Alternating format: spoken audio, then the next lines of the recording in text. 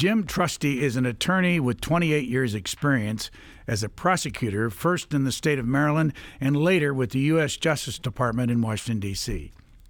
He has worked as an attorney for Donald Trump on a couple of his pending cases.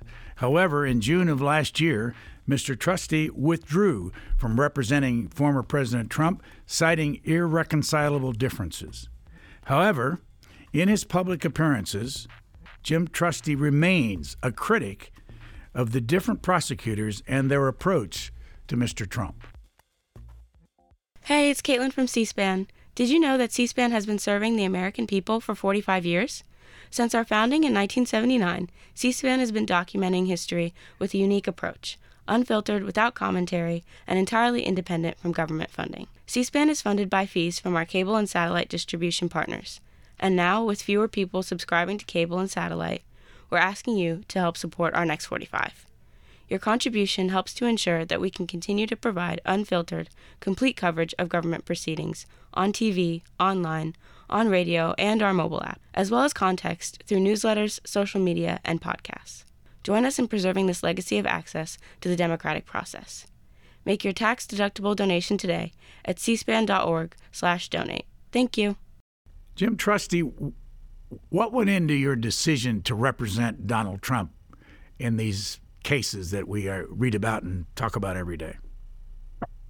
Well, it was a number of things. I mean, the first part is, as a lawyer, you have to recognize that your client's politics don't necessarily control you. And I've had clients from all over the political spectrum. I represented Hope Solo, the soccer player. She's about as far left on the political spectrum as it gets. And we're good friends. I actually have a lot of affection for her, went to her induction into the Soccer Hall of Fame. So, it doesn't dictate whether you take a case or not, depending on your political view. But, what I learned early on into the representation of President Trump was that the Department of Justice in particular was playing by different rules than I had ever seen as a prosecutor. And that made it, I think, a much more comfortable or easier position to be in as an attorney, because you're not really focusing on the politics. You're focusing on what's coming at your client from the other side. From what you know, having worked in the Justice Department, what are they up to? Well, I think there's a lot of very bad in terms of how DOJ has conducted itself from the get-go. And, I look back to the starting point when Mar-a-Lago was raided in August 8th. It's about 4 days later, the Attorney General had an impromptu press conference and basically said, I want to show the world the warrant, in other words, the signature page from the judge, as well as the inventory. In other words, what do they allege they collected from Mar-a-Lago? And that's really kind of an extraordinarily bad moment. That's not how you're supposed to operate in the context of people that have not been indicted, that are not going to trial at that point. We were a long way off from him being charged. And so it was, from what I learned as a prosecutor, as a state prosecutor for 10 years before I went federal, I had a boss that took it very seriously about ethics and about the wielding power with grace, because you have a surprising amount of power over people's lives as a prosecutor. And the notion that you would ever go out and have a press conference to essentially say, hey, a judge let me do this and he's really guilty, was foreign to that boss. And that sticks with me. So that's how this thing started. There's been a whole bunch of other bumps on the road in terms of, I think, over-aggression, of being creative. And I guess, Brian, that would be kind of my ultimate comment on this is, however you classify the specific examples, they fall into a category of a self-righteousness and a desire to be creative to go after President Trump. And when you're talking about any former president, anybody of his stature in terms of the political scene, running for president, I would like to see transparency, and I'd like to see familiarity. In other words, if you have a bribery case, you bring it, and nobody's going to question whether that's not criminal. But when you take things like the Presidential Records Act and you ignore how DOJ is treated and how the National Archivist has treated classified matters up until Donald Trump and Donald Trump only, it just causes a lot of concern. And I view it not even just from the lens of what happens to President Trump in this election, but are we really metamorphizing our criminal justice system? Are we transforming our criminal justice system into something that we don't recognize because it's target first, evidence later? How well do you know the special prosecutor, Jack Smith? Yeah, Jack and I overlapped at Main Justice. I was a assistant U.S. attorney in Maryland before I went down to D.C. and ended up taking over the organized crime and gang section. But when I was the chief of organized crime and gang section, I don't remember the exact number of years, but I know we had some overlap where Jack was at Public Integrity, and then Jack went down to Nashville, Tennessee, as the first assistant, and eventually as the acting U.S. attorney, and we had some gang cases down there. So, I knew Jack as a colleague from DOJ. That's a little different than seeing how he operates in running these types of investigations. But there was no pre-existing bad blood between us. I can certainly say that. What do you think of the way he's handled this job? A lot of concern. I think this feels like a target in search of evidence, and criminalizing what happened in Mar-a-Lago to me is absurd. I mean, when you've had every modern day president, when they've turned over documents to the National Archives, every single time there's testimony in front of the committee on this, every time they find documents that are marked classified. It is routine. And that's because it's a sloppy situation that needs some institutional fixes in terms of how documents are preserved, maintained, recollected. But at the end of the day, we're just used to entrusting our presidents to have access to that kind of information. And so when President Obama had thousands of classified documents in a warehouse in Illinois, nobody blinked.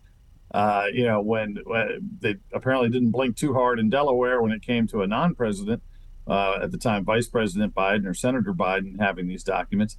And so there's institutional things that need to be fixed. But everything about that case in particular strikes me as an overreach, as something that was not criminal until Donald Trump arrived. And January 6th is going to be a totally different type of case. But again, it's plagued with a little bit of creativity. They're trying an insurrection case, but not calling it an insurrection case. They're calling it a fraud against the United States. And I just don't like the thought that prosecutors go out on these kind of academic limbs because they're so interested in trying a case, and trying a case before the election, which is another whole issue about speedy trial that I think I have a lot of concerns with. What cases did you work on for Donald Trump?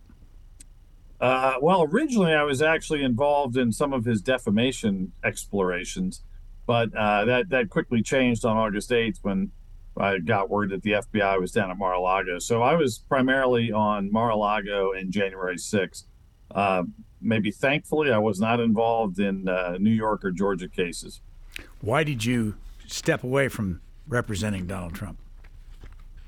Well, I think we just got to a point where it was a very, I think, mutual decision. And it was one that again, I think I owe any former client the loyalty to not go into it and do the kiss and tell kind of game. And so I appreciate the question, but generally speaking, I don't answer it. I will say that, I think the president and I remain on pleasant terms. I mean, there's no acrimony there, but it was kind of time to move on. I'd been on the case for a year. It was a very hectic existence for a long time, and I'm glad I was on it, but I was also glad to pivot away with John Rowley, one of my colleagues, and Tim Parlatore.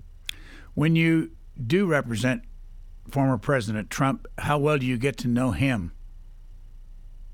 I get to know him pretty well. Look, he's obviously an incredibly busy guy. I'm sure that's only increased in recent months.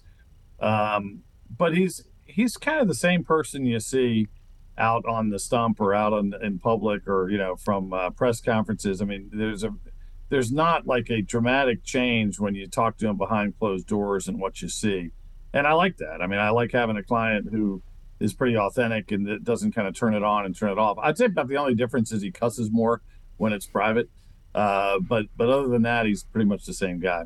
What would you tell another attorney that you're not associated with in particular who picks the phone up, calls you and says, Jim, I get a chance to represent Donald Trump.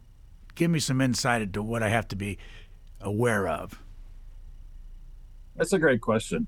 And one I probably won't answer too much, but I would just say that, look, you have to go into it knowing, like you would in any white collar case with like a high level executive, that you're going to have a client who's extremely opinionated, who's used to being, very much in control of his situation. And that's difficult for any of these like C-suite executives to kind of realize that they need the lawyer to explain things and to develop the strategy and to tell them no sometimes. And, I think there's the higher they are in the rank of things, the easier the temptation is to just be kind of a yes man and change your own stripes, either tactically or strategically or even ethically. And you've got to be careful about that. You got to be on guard. There's a lot of obviously political influence when you're talking about a person running for president, as it would be if you're, representing somebody that was running for Congress. And you just have to kind of stick to your own knowledge of law, of criminal investigations, of the ethics that are associated with all that, and recognize there's going to be times where, the client, like any client, is going to get frustrated with you. As you know, there are a lot of lawyers involved today representing the former president. When you work for him, and in any of these cases, is there somebody around him that you go through on legal issues? Yeah, I probably can't answer that one except to say that, he like a lot of high-powered clients, is going to have a lot of voices. A lot of people talking to him, and sometimes that's helpful, and sometimes it's decidedly not. But the structure of the relationship and the communications is not something I'm comfortable talking about for any former client. Can you say anything about that defamation suit against CNN and why you dropped out of that? Well, I dropped out for the same reason. I mean, I was not in a position where I just felt like obsessed with being around, Mar-a-Lago or being around the president. If I'm not going to be, taking the lead on stuff, I don't want to just stick around for the sake of sticking around. And, what was interesting is, so that just left with me. It wasn't any sort of comment on the nature of the case. The case ended up getting dismissed, and that's not a total shock because defamation cases for public figures are really difficult. And we even pitched, kind of consistent with some comments Justice Thomas has made, that maybe it's time to revisit New York Times, the Sullivan case, in terms of what that high standard of malice is. What's kind of interesting to me, and the joke to me, is that CNN, the most trusted name in news, basically got the dismissal by admitting everything they do is opinion, which is a valid defense to defamation, but it kind of cracks me up. Like, we're the most trusted name in news, but by the way, everything we do is just opinion. And that won the day on the defamation, although I wonder if people look into it if they don't have some question marks about the news. I know you appear on there from time to time. You've been on the Jake Tapper show. Why do they invite you, and why do you go? Well, I'm just eye candy, clearly. No, I don't know. I mean, when I was representing the president, we made a conscious decision to start going out on some, and it wasn't like a day-to-day thing. There was too much work to do to go on all the time. But we would make a decision like, look, if I go on Fox, if I go on Newsmax or Fox Business, I'm probably not really changing a lot of minds. I'm informing people and maybe reconfirming some of the thoughts they have about what's happening with President Trump.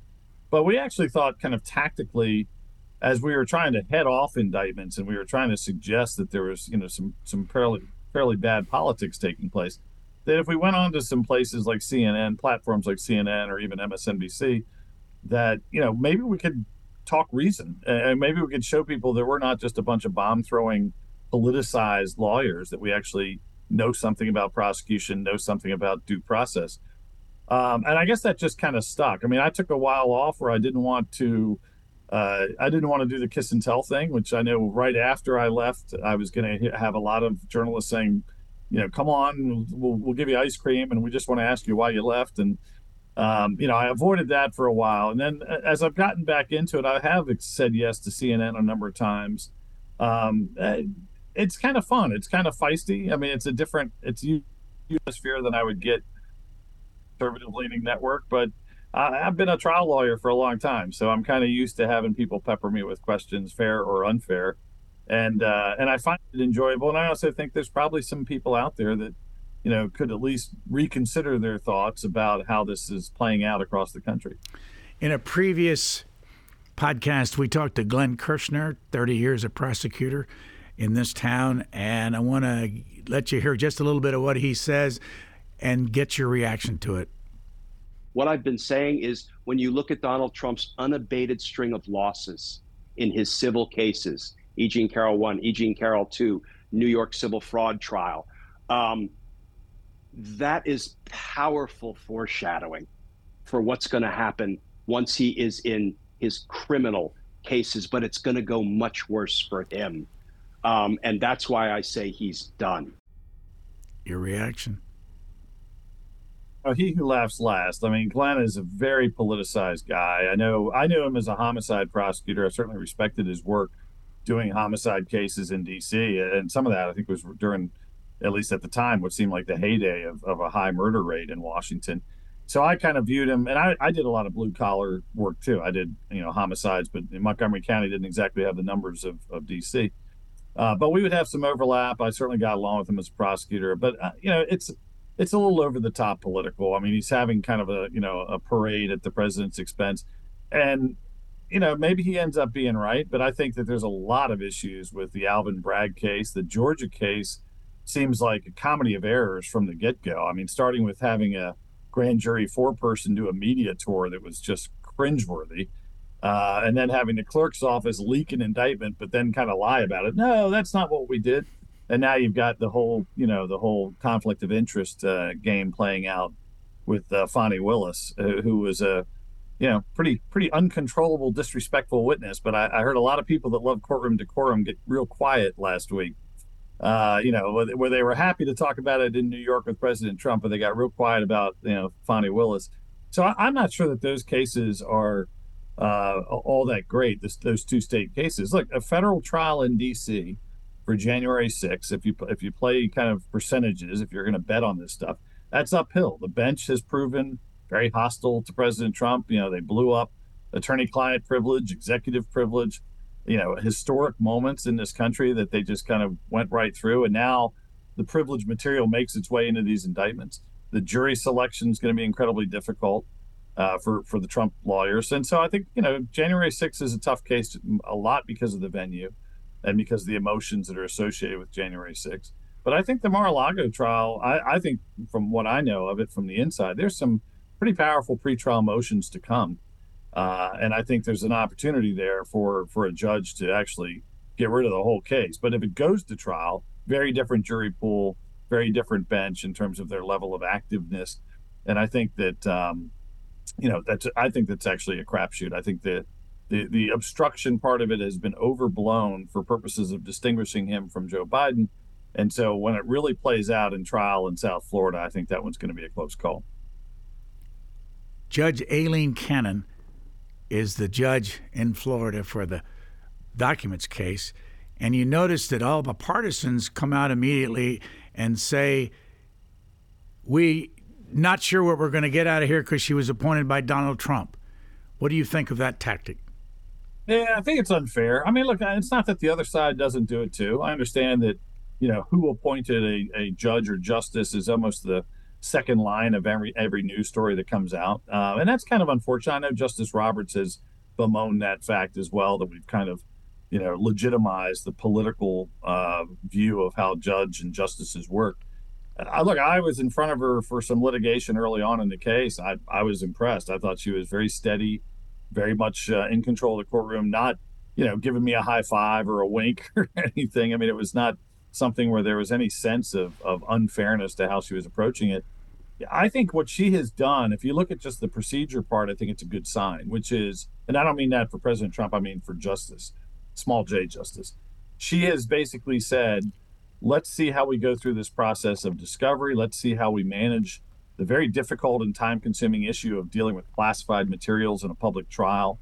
There's a whole kind of bureaucratic apparatus that kicks in that usually adds about a year to a case. And what she has said in South Florida is, I'm going to tentatively go to trial, maybe in May, but I want to keep hearing from the parties. Let's see where it's going. And by the way, when we get to the point of setting a trial date, I will consider everybody's calendar. In other words, if you say as a lawyer, Judge, I have a trial in Texas on Tuesday, I can't do it, she's going to listen. That is the norm in federal court practice. That is how you normally see judges schedule, particularly non-incarcerated defendants going to trial. What's not the norm is what we've seen in Washington, which is we've got to do this by Super Tuesday, with asserting special speedy trial right for the public, which is borderline nonsensical. But the trial judge also saying, I'm not going to consider schedules. I want to get this thing done. I don't think for a case of this profile and of this magnitude that that's the right approach. So I'm heartened by Judge Cannon taking a much more traditional outlook, at least towards kind of the scheduling and managing of the case. We'll see how it goes at trial and motions. But so far, I think she's shown herself to be pretty professional. I'm sure you know Mark Levin, and when I talked to Glenn Kirshner, I ran a clip of him saying some very strong pro-Trump things and anti the other side. Here's 30 seconds of Glenn Kirshner's reaction. I'll get yours. Whether it's an honestly held belief, or I think there are plenty of snake oil salesmen out there who understand the value of yelling and screaming that everything is a witch hunt. Donald Trump more so than anybody, because the money continues to flow into his coffers. Unfortunately, he continues to fool the gullible. And I really think it's primarily the gullible that are being fooled.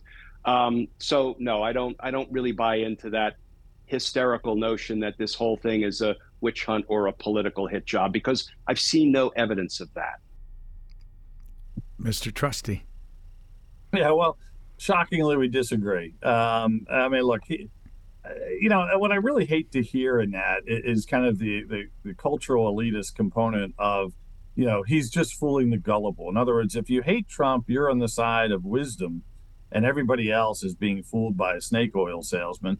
And I will say this in terms of Mark Levin, who I have a lot of respect for and I do like. Whatever you think about Mark Levin, it's genuine. I mean, he's not sitting there raising his voice and getting angry about the future of the Democratic Republic because he thinks it's fun. I think he's a very sincere person. You can disagree with the substance of what he says, but to suggest that, anyone on the other side is a snake oil salesman and all we're doing is fooling the dummies. Yeah, that's the kind of elitism that got Trump elected. It's these people that think it's just impossible to conceive of supporting someone like Donald Trump. And in terms of evidence, just one little aside, because there's a lot of stories we could get into. There was an accusation from a very, very well-respected attorney in D.C.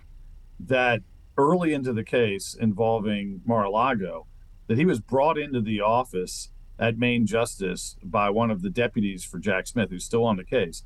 And in that meeting, that deputy blackmailed him, basically said, you've got a pending judgeship in front of President Biden. You've been nominated for a judgeship and he's reviewing it. I'd sure hate to have you mess that up. You really need to flip your client against President Trump. Now, I don't know when and how that's going to get full daylight. It's been reported on, it's out there. It was reported that the attorney actually filed an affidavit with the district court in D.C. right before D.C. shifted the whole case to Florida at the last minute. But if that's true, that's the most alarming thing you can imagine, right? This is a DOJ lawyer obstructing justice in the name of going after. That's one little vignette, but that's out there. So when Glenn announces, I've seen no evidence of anything, well, you're being pretty selective in terms of what you're seeing, because there's a lot of stories out there that are suggestive of an ends justify the means mentality. When Alvin Bragg ran, the district attorney in Manhattan in New York County, ran in 2021, he got 83.6% of the vote, and the Republican opponent got 16.3%. What does that say about what Donald Trump's facing on March the 25th? Yeah, I mean, New York feels like a little bit of a buzzsaw when it comes to the jury pool and to the bench. So that's tough. Look, but you also have to remember what that case is about. I mean, that's a case that Alvin Bragg passed on originally, and then mysteriously it suddenly got some traction with him. And it really comes down to two witnesses. It comes down to Stormy Daniels and to Michael Cohen. And I think anybody that's even watched, Perry Mason once or twice would love to get a chance at cross-examining Michael Cohen. I mean, that is like a guy that wears a minefield around his suit. I mean, you can kind of touch anywhere and it's going to explode. So, I think it'll be entertaining, if nothing else. Again, it's creative. They had to use this creativity to avoid the statute of limitations. They've got this fundamental issue of trying to cite federal election law as a basis for a state claim. And that's that creativity thing that I think is a real problem here when it comes to President Trump. So, much like the E. Jean Carroll litigation, it may be that the better opportunity to kind of even the scales comes on appeal, just because the judges, don't have a lot of time for President Trump in New York, and the jury pool is going to be rough. But we'll see. I mean, that's not a great case under any scenario, and you could just have a few jurors say this is a bridge too far to ask me to believe Michael Cohen is a paragon of honesty. So if you were the attorney for Donald Trump in New York and you had to start picking the jury on the 25th of March, what would you be looking for? And what kind of power would you have? I don't mean power is a bad word, but what kind how can you affect that jury pool in any way? Yeah, well, a lot of that comes down to the nitty gritty of how the court conducts the voir dire, the jury selection process. If it is a typical judicial voir dire where you submit questions, but the judge is the one that really controls most of the flow, and unless there's some follow up, that's going to be uphill because I think this is a real danger in any of the cases for Donald Trump. You're going to have people that lie to get on the jury, that have very strong opinions. It could be in the opposite direction if you get down to South Florida. But when you're talking about New York and D.C., I'm fully convinced you're going to have potential jurors that know how to get on, that say, oh, I can be fair. I have some opinions, but I think I could be fair. And so it's really incumbent on the lawyers to try to inject into that process either a questionnaire ahead of time that you send to the jurors home and you get them to fill out 5 or 10 pages of information that can be helpful, or to try to do more individualized voir dire, meaning that the attorneys do the questioning more than the judges. Typically, if the judges do the questioning, they just want to hurry up and get there and do opening statements. It's not that they're being aloof to the concerns, but they're going to err on the side of efficiency in getting it done. If you're an attorney and you have the opportunity to meet with these jurors, you really can, kind of play talk show host and spend some time talking to them about stuff that might seem totally unrelated. But you start to get a vibe. Is this somebody that's going to lead? Is this somebody that's going to be more of a sheep in the jury room? Is this somebody that has a lot of politics on their mind, or that can be kind of interested? Is it somebody that might be kind of a little anti-government flavoring? There's definitely going to be things that you play armchair psychologist and try to figure out as an attorney. How will this person's life story, their employment, any answers they've had about being victimized by law enforcement, how will that play out here? But it's more art than science. It's not an easy thing to think about picking a jury up in New York. Because this question comes up all the time in the last year or so. Is there a chance, if he's convicted in the trial in New York City, that he could go to jail? Yeah, there's always a chance. There is exposure under the statutes to imprisonment. I have to say that, when you talk about a high-profile figure, it's one of the nightmares of representing them is that suddenly general deterrence becomes this overriding notion, right? So if I represent a professional athlete and they get picked up for, smoking a joint of marijuana, you might know that 9 times out of 10, your client's not going to go to jail on that case. Everything can change. And I think that holds true with President Trump a little bit. This is kind of a garbage case when you really get down to it. It's just not, to me, it's not that different than Letitia James's no victim loan application fraud. It's like, where actually is the harm here? And so I'm not sure there's a whole lot that would normally put him in harm's way for imprisonment, but in New York, after a trial like that, it's really hard to predict. So what's your overall view? We've been expecting the March 4 trial here in the District of Columbia. That's now off that schedule. The schedule for the next trial was, what is it? Is the documents case in May? I think it's tentatively in May, right? And now that this thing has started in New York City following his loss in the civil trials up there and the money he has to pay, are you surprised at how this has been changed on the schedule, and what difference will that make, do you think? Yeah, I'm not surprised. As much as the trial judge in D.C. and Jack Smith have dug in and even I think kind of stepped into it a little bit by announcing they wanted the Supreme Court to hurry up and rule on immunity while the case was still pending with the D.C. Court of Appeals.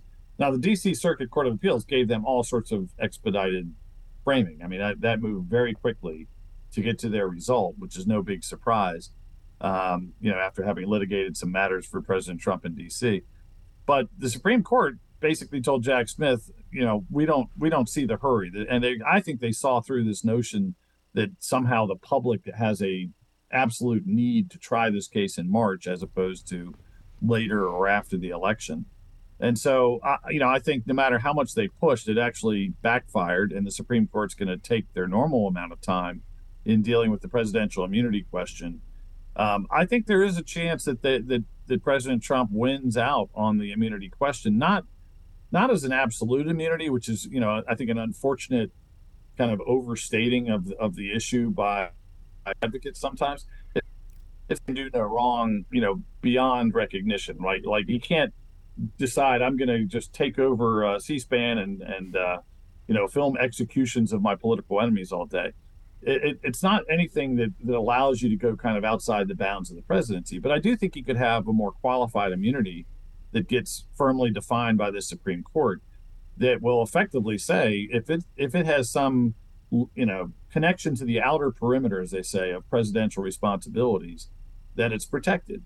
And so, a phone call, for instance, to a foreign leader is just never going to be something that could lead to prosecution because it's going to be within that definition of the outer perimeter. So you can call it absolute immunity. I don't think it really plays out to be absolute. And I think that could be a huge ruling that comes out of the Supreme Court. I think they're also going to probably rule in his favor on the ballot disqualification issues to kind of put that whole area of lawfare to rest. But look, this is uncharted territory. Anybody that acts, whether it's me or whether it's Glenn or anybody else that gets on TV and acts like they've got it all figured out is fooling themselves, because this is new territory.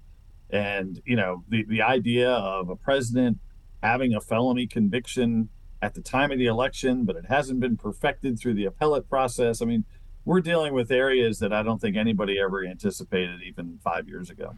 Well, Glenn Kirshner, one more clip from him, talked about the Colorado case. And one of the reasons I want to run, it's just 30 seconds, I want to run it and get your opinions, because he talks about the word insurrection.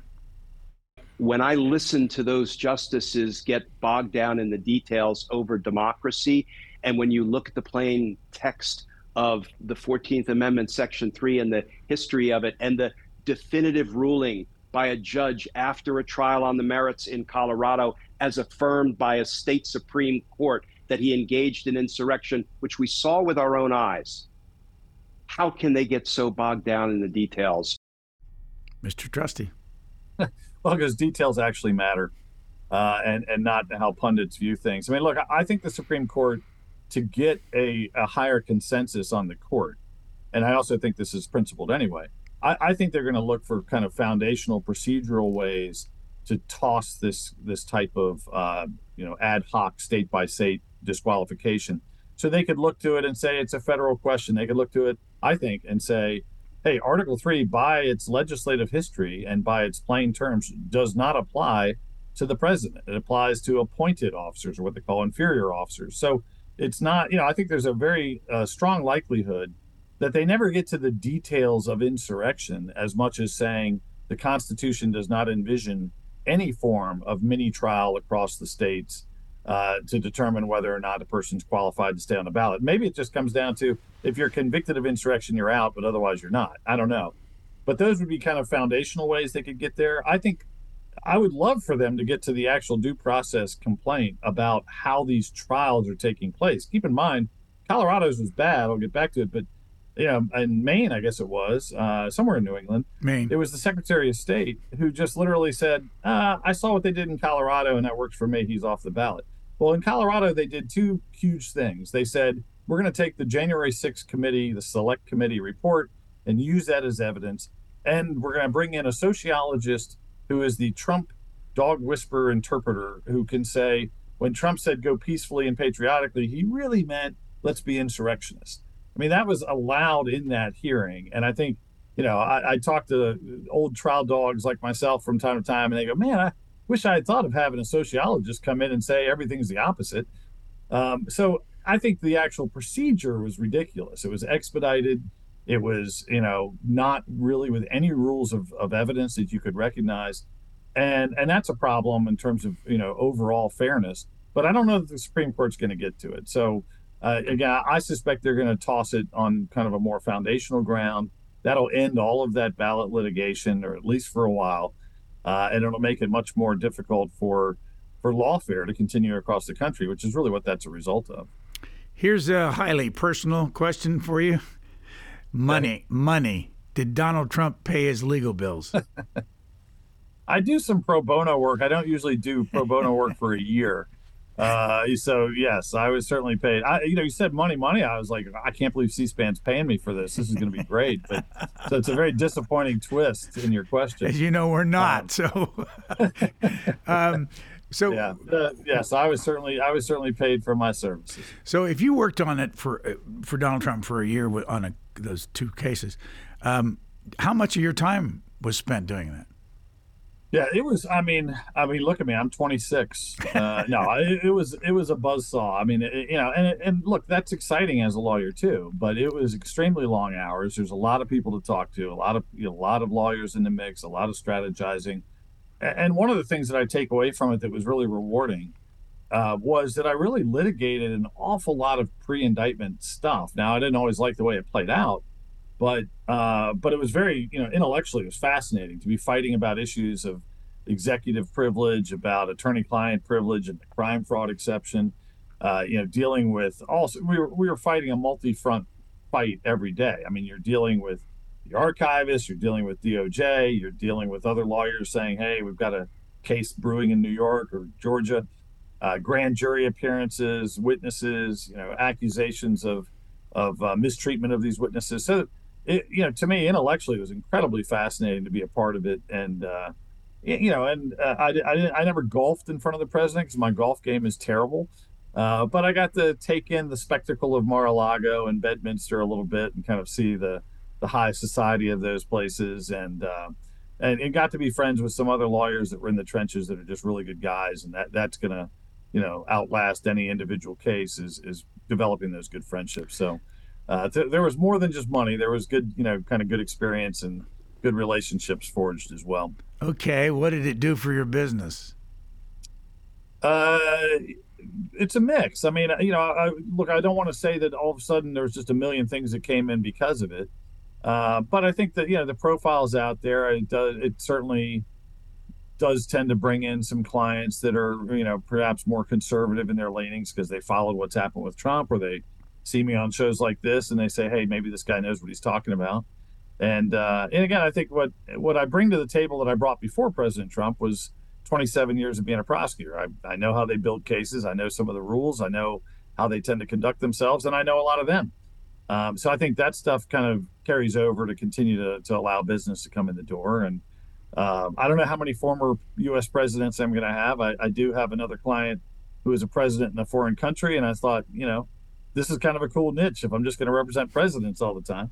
But I love doing cases that you'll never hear about. I've got clients that have needs, that have a lot on the ledger that they've done that's good in life, and some of these pro athletes like Hope Solo that I mentioned, who's just a great friend, a great person. And so I still get out of bed and enjoy the job every day, no matter who I'm representing. So the January 6th case here in the district, how serious is that for President Trump? Well, I think it's very serious. I mean, frankly, all of them are, and the federal ones have, probably more obvious exposure in terms of imprisonment. But I think it's going to be a tough ride. I mean, I think everything that you've seen so far makes it seem like you've got a judge and a prosecutor that are on the same page about trying to try this thing before the election. I don't really understand that philosophy because, what I would like to see from the Attorney General is a mentality of justice, of saying, look, we're going to be incredibly transparent. We're going to share all of our discovery early and often. We're going to ride this out like we would do any other case because it's important to the criminal justice system. And we're just not getting that flavor. And so you've got to rush to judgment. Let's hurry up and go to trial. We need to do this before the election. That's just not a valid reason. And that's getting traction in the DC case. I think there's going to be discovery issues that could create appellate issues in terms of like even the J6 committee. What did they turn over to Jack Smith? What did they not turn over? What interviews never made their way into pieces of paper? So there's going to be some thorny issues there. But I think on the trial itself, it's going to be tough sledding. Even though the president has some good moments of saying things on Twitter and other places about go peacefully and patriotically, you're going to have high-powered DOJ lawyers firing hard with, I think, a generally sympathetic jury pool. What happens if the Supreme Court says he has immunity? 2 federal cases disappear. Maybe not without a fight. Maybe they'll go kicking and screaming a little bit and demand a hearing or something like that. But the reality is, if he's got presidential immunity, I suppose you could gin up a hearing to determine whether or not it falls within that, the outer perimeter of presidential responsibilities, like we talked about earlier. And because there has been some precedent for that when you talk about executive privilege, litigation as to whether or not this was kind of in the course of the relationship that's protected by executive privilege. So you could still have some litigation, but I think it would be, very uphill for DOJ and for the courts at that point. And again, depends on how the Supreme Court frames it and phrases it, but I think there's a good chance that they could blow the two federal cases out of the water with that. So if he's convicted in the March 25th case up in New York, what does that do to the schedule, in your opinion? I don't think it's going to affect the federal trial schedule. That's going to drift of its own accord, independent of that, I suspect. Let me interrupt just to ask you what you mean by that. Can they can't do two trials at the same time, can they? Oh, no, I agree. I mean, so you're not physically going to have him, split between two districts, but I don't think there's really a March trial coming in D.C. And so I think that, in a strange twist of events, one of the cases that's kind of facially more absurd, the Michael Cohen trials, that's going to probably go first in March.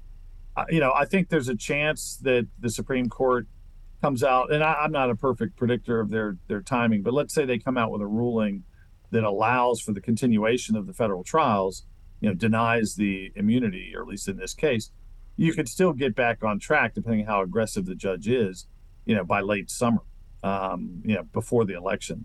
So I don't know, but I don't think there's any realistic likelihood the Supreme Court is going to expedite things for the benefit of Jack Smith. I think you're probably going to have a ruling sometime in the summer would be my best guess, late spring or early summer. And it's really hard to fairly, at least, set a trial moments after you get a ruling like that. Attorneys have their own schedules. The court has its own schedule. They may make an exception here because they've done that in other ways, but I think it's uphill to think of any of the trials on the federal side taking place much before the late fall, and then you get right up to November, so it could spread into the next year. Who has the first take on it, the documents case or the January 6th case here in the district? The documents case was charged first. That doesn't really weigh a whole lot, and frankly, again, when you're not incarcerated, if a defendant's incarcerated, everything kind of changes. The court feels compelled to kind of hurry up and move things along. When they're not incarcerated, it's really just kind of like whoever grabs the reins. And obviously, Judge Chutkan on the January 6th case was kind of the most strident early on, saying, we are trying this case, we're not waiting. Judge Cannon in Florida said, I need to hear how this whole discovery and classified document process, the SIPA, as they call the acronym, process works out. So I think that's already naturally created a situation where J6 might go before Mar-a-Lago. But we'll know more, in a couple of weeks. I think there's a status conference case, and then we'll know more if they push the May trial date, which I think they probably, she may not have a trial date yet, or she might set it for 2025. It wouldn't shock me at all. So I think we're going to see ultimately January 6th, if there's a trial, that one taking place earlier than the Florida trial, but there's, no guarantees. What do you think of Judge Tanya Chutkan? Well, I think she's a very serious judge. I mean, look, I've had some cases in front of Judge Chutkan. I like appearing in the D.C. bench. I grew up in Maryland, and I know a lot of the lawyers that became judges there probably better than I know D.C. But I think the D.C. bench is a thoughtful one. I just think that, there's they're being swept up to some degree in the notion that this case is so important that we have to treat it differently. And I just think that should be something that's resisted every step of the way, that we should not look over and see Donald Trump and say, let's treat this differently. Judge Chutkan, I know early on, was subjected to a motion to recuse, suggesting that she had made some comments before that kind of tipped her hand that she was going to be biased against the president. Those are always really uphill. I'm not saying it was wrong to file it, but the reality is you're asking the same judge to announce that you're biased. And it doesn't usually happen on that first level, unless there's an obvious financial relationship. I own stock in Corporation X and Corporation X is on trial. But when it comes down to just the courtroom flavorings, it's very difficult to establish any sort of bias. Usually there isn't, but it's also just hard. I mean, transcripts don't capture tone, and I've been in court for 30 something years, and there's been times where a judge has had really nasty things to say, and I read the transcript and I go, well, that doesn't catch it. That's not what happened. I was crying and they were yelling at me. But it doesn't always play out really cleanly when you try to establish bias. So I think they're going to have a tough and serious judge that presides over a jury that's going to be a difficult one to pick. Early on, over here in the district court, when John Laurel, who is Donald Trump's lawyer in the case here, was before Judge Chutkan, he became, this is my view watching him, making some comments that this was a political trial. I'm not sure those are the words he used, but then she stopped everything and she said, I want to just make it very clear. This is a criminal trial, and we're going to treat it as such. It's not a political trial. What would your reaction have been if you'd been representing the President Trump in that room? Well, I'll back off a little bit in that I don't like to, I feel like that's a little bit of second guessing how other lawyers conduct themselves. And I just owe it to a former client to never play that game. What I would tell you is, look, I hope that's right. I hope that the judge is diligent about making sure that politics, either within the community or within herself, that none of that comes into play here. I think that's important. And, whatever happens with these cases, I think that the criminal justice system is on the line. I think that if people walk away thinking that the American criminal justice system has been weaponized to take out a political opponent, or that we create new rules because we don't like that guy's politics, that's a Rubicon that terrifies me. And that's not just about President Trump. It's about what happens 5 years from now, 20 years from now, 100 years from now. And so I hope that we have people. I mean, I guess there's an ultimate lesson here, which is character really matters in the criminal justice system. Like, we have to have people of good judgment and good character that are involved in these very high stake, high profile moments. And if we don't, we're going to suffer the consequences for a long time. I had a friend of mine who's kind of politically on the left side a little bit. He's Democrat, but I wouldn't say he's like crazy left wing or anything, who texted me just the other day out of the blue. I hadn't talked to him in a while. And he said, DOJ, it's going to take decades to get the DOJ back to where it was. And that's a pretty telling thing. If that's where we go here, if that's the lessons that are learned because of the way prosecutors or judges conduct themselves, it's going to be a hard lesson for all of us eventually. It's going to be harder for one side of the aisle and for President Trump for now, but it terrifies me that we're changing our system.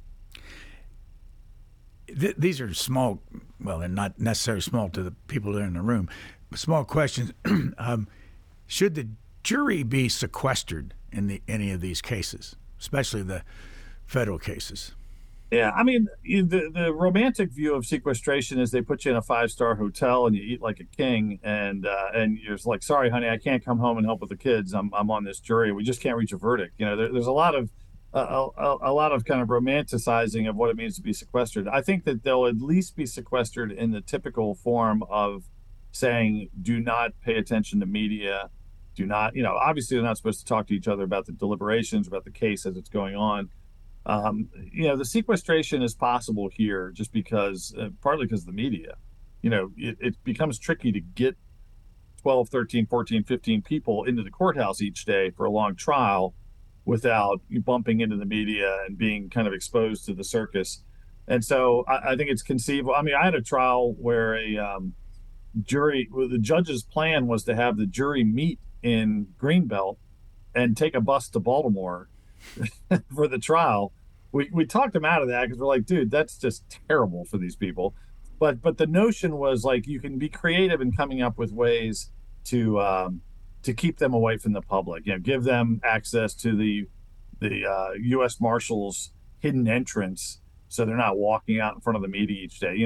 Have them meet off-site and get driven there. So there's kind of less draconian steps to keep them unexposed than just putting them up in a hotel for weeks. But I think there'll be some measure of that for sure, yeah.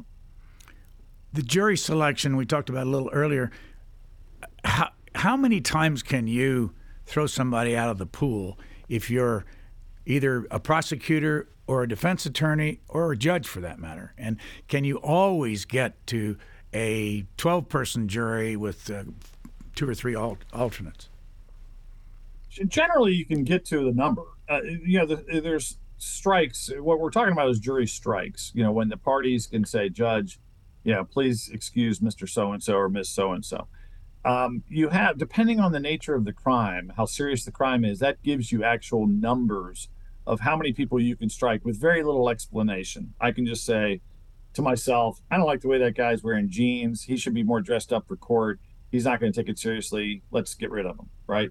Whatever your kind of, other than kind of racial or sex-based bias, you've got free reign to do these what are called preemptory strikes. And again, it might be 8, might be 4, might be 12. The numbers change depending on what the type of crime is. Each side can do that. And so that's how you whittle down a pool from like 25 to 12 because each side is using those strikes. But if it is for cause, meaning they are literally biased, there's no limit. And so, in a case like this, when it's high profile, when it's somebody like President Trump, there's going to be a lot of for cause strikes. Where in other words, I don't have to use the ones that I'm given under the law. I'm just telling the judge, this guy can't be fair. It's impossible. If the judge agrees and they can't rehabilitate that juror into sounding like a fair juror, then that person is struck and it doesn't cost either party any of their preemptory strikes. And so, you think about some of the high profile trials like the Boston Marathon bombing case. They were, you can imagine everyone in Boston knew something about the Boston Marathon bombing, but they were still able to eventually get to a jury, and a jury qualified for the death penalty, which is another whole hurdle for that. It took questionnaires, it took days, it took weeks. I've had capital cases before as a prosecutor where it would take weeks to pick a jury. And this one won't have the capital element, or the capital offense element, but it will have the publicity part, which is just going to be a rabbit hole. And so it's going to be a long process of picking jurors. And there's going to be a lot of legitimate follow-up questions and a lot of people that are struck for cause. They come in and say, I can't stand that guy, or a guy wears a red hat in, pretty good chance he's not going to get on the jury. So you're going to have people that get struck for cause, and then you'll have the more artful game of the attorneys doing their own strikes, but they'll eventually get to 12. If they don't, then there'd be a change of venue. I mean, that's, you're probably not going to see a change of venue on the front end for any of this stuff. But if you really have difficulty getting 12 people qualified, that's a basis for the judge to say, let's toss this somewhere else. The problem is, who hasn't heard of President Trump? I mean, it's not like Virginia and Maryland are different than D.C. in terms of pretrial publicity. So. But here, 92% of the people voted for Joe Biden, and 5% voted for whatever that were, I don't even remember who was on the ballot. How can we say that is fair as when we talk about the jury system? All right. It's difficult. It's a challenge. It's definitely hard. And, it's not lost on President Trump and his attorneys, I'm sure, that they're in this, hornet's nest of political antipathy. But that's what the process is supposed to protect against. The jury voir dire, the questioning process of establishing whether they're fair, is entrusted with the notion that you'll get those people that are just politicized, that can't possibly weigh the evidence, and get them out. Whether it's successful or not, God knows. But that's the notion. And so you really got to focus heavily. I'm sure they're going to have like jury consultants that come in that work for the defense. But at the end of the day, you've got to convince a judge, sometimes against that judge's desire, that a whole bunch of these people need to be struck for cause. And again, my concern is you're going to have people that feel very strongly, but are not going to let that show. And they're going to find a way to get on that jury because they want to be part of this new phenomena of celebrity jurors. They write books, they go on TV, and they announce, I'm the guy that, did this or that, either for or against President Trump. In D.C., again, it's probably 90-something% that it would be people getting on as sleepers to hurt him. But the test is really the process of the judge and the attorneys sifting through it all. How often in cases you've had in your career as a prosecutor have you had a hung jury? Oh, I've had a few. I mean, sometimes when you're a prosecutor, hung jury feels better than an acquittal. It happens, and there are ways to try to stop that from happening too. As a defense attorney, you kind of welcome it. If you're a defense attorney, a hung jury is a win. because the prosecution may or may not even re-prosecute. They may walk away. If you know the split, it can be important. If you know it's 7-5 for acquittal, that tells the prosecutor this case isn't that good. If it's 11-1 because you have one squirrely person holding out, that's probably going to get a retrial. So hung juries happen. Judges have different kind of fuse lengths for when they'll declare a jury hung. And sometimes they'll just keep telling them, keep working, and it works itself out. Other times the jury gives a note early on that says, we are absolutely deadlocked. It's not going to change. Let us go. And that can tend to call the bluff of the judge. So it happens. I don't know. As a percentage, it's a small percentage. It's probably, 10% of the time, 5% of the time. But it could happen here. I asked Glenn Kirshner what would happen if there was a hung jury in the district. And from his point of view, he said the prosecutor would definitely retry. And I said, what about it? The next one was a hung jury. He said he'd retry again. What's your take on that? Well, hope springs eternal. Glenn wants to be the one that tries it if it gets hung, it sounds like. And he would probably do a pretty good job. But look, I think it depends on the circumstances. If, they're not, the U.S. attorney is by definition in a political position. And so if a trial played out terribly and hung, like, say, 10-2 to that's a mess. Is wrong-headed, and I think some prosecutors would realize, we're not going to put the country through this. We're not going to put the defendant through it, but we're not going to put the country through a round two. But conversely, if they found out, it was 11-1, there was one guy that pulled out a red MAGA hat at the end and said, I don't care, I'm not going to listen, then they would say, well, that's just unfair, unjust, and we're going to retry it. But you have to see it. You really can't prejudge any of that in advance. It depends on the split. It depends on how, objective minds view the way the evidence went. And I think it's the starting point is Jack Smith's personality is that he would probably retry it until the end of time. But I don't know that that's really fair. I think that if he saw things breaking terribly wrong or some counts getting acquitted while they hung on others, even he might reconsider at that point. So we need to close this out and get you back to the task at hand, being a lawyer. Last question to you is, give us your overall take on the whole January 6th event and the fact that 1,300 people have been charged in one way or another, and there are about 170 in jail, prison somewhere. What's your take on it? Yeah, I mean, look, it's an emotional firestorm for this country, and I think we're very divided. I think the country is very divided in terms of whether or not this is that it's been overstated or not. I will tell you, and this is just me personally, this doesn't really affect how I represent clients. If you assaulted a police officer, I'm not a big fan. So, I think there's definitely different gradations of what people did on January 6th. I'm not in love with the notion that people want to second guess every word that came out of President Trump's mouth for a couple of days and purposefully ignore some of the stuff that seems pretty favorable to him, like go peacefully and patriotically. We love the cops. And so, there's a lot of, this is kind of the big Rorschach test for our time, right?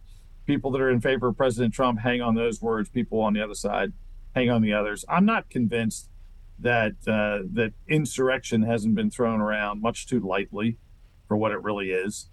And I am concerned that anytime you have a prosecuting authority announce a kind of a body count mentality, if you go to the U.S. Attorney's Office webpage, it tells you we've now prosecuted 1,400, and it feels like Westmoreland in Vietnam, right? Like this should not be the metric for justice to celebrate.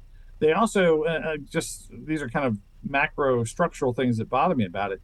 When you say we're letting in prosecutors from around the country to help us prosecute these cases, what do you think they're getting? They're getting prosecutors that feel very strongly about January 6th and that want to put people in jail. And I think, it's a little bit warped to have this celebration of the numbers and to make it a separate new unit in the U.S. Attorney's Office and to celebrate it like it's a war as opposed to individualized meting out of justice, which is what they should always be focusing on. Jim Trusty, thank you so much. The IFRA law firm here in Washington, D.C. We appreciate your time and your insight. Great seeing you. Thanks for having me. Thanks for listening to the Booknotes Plus podcast. Please rate and review Booknotes Plus, and don't forget to follow so you never miss an episode. Questions or comments, we would love to hear from you. You can email us at podcasts@c-span.org.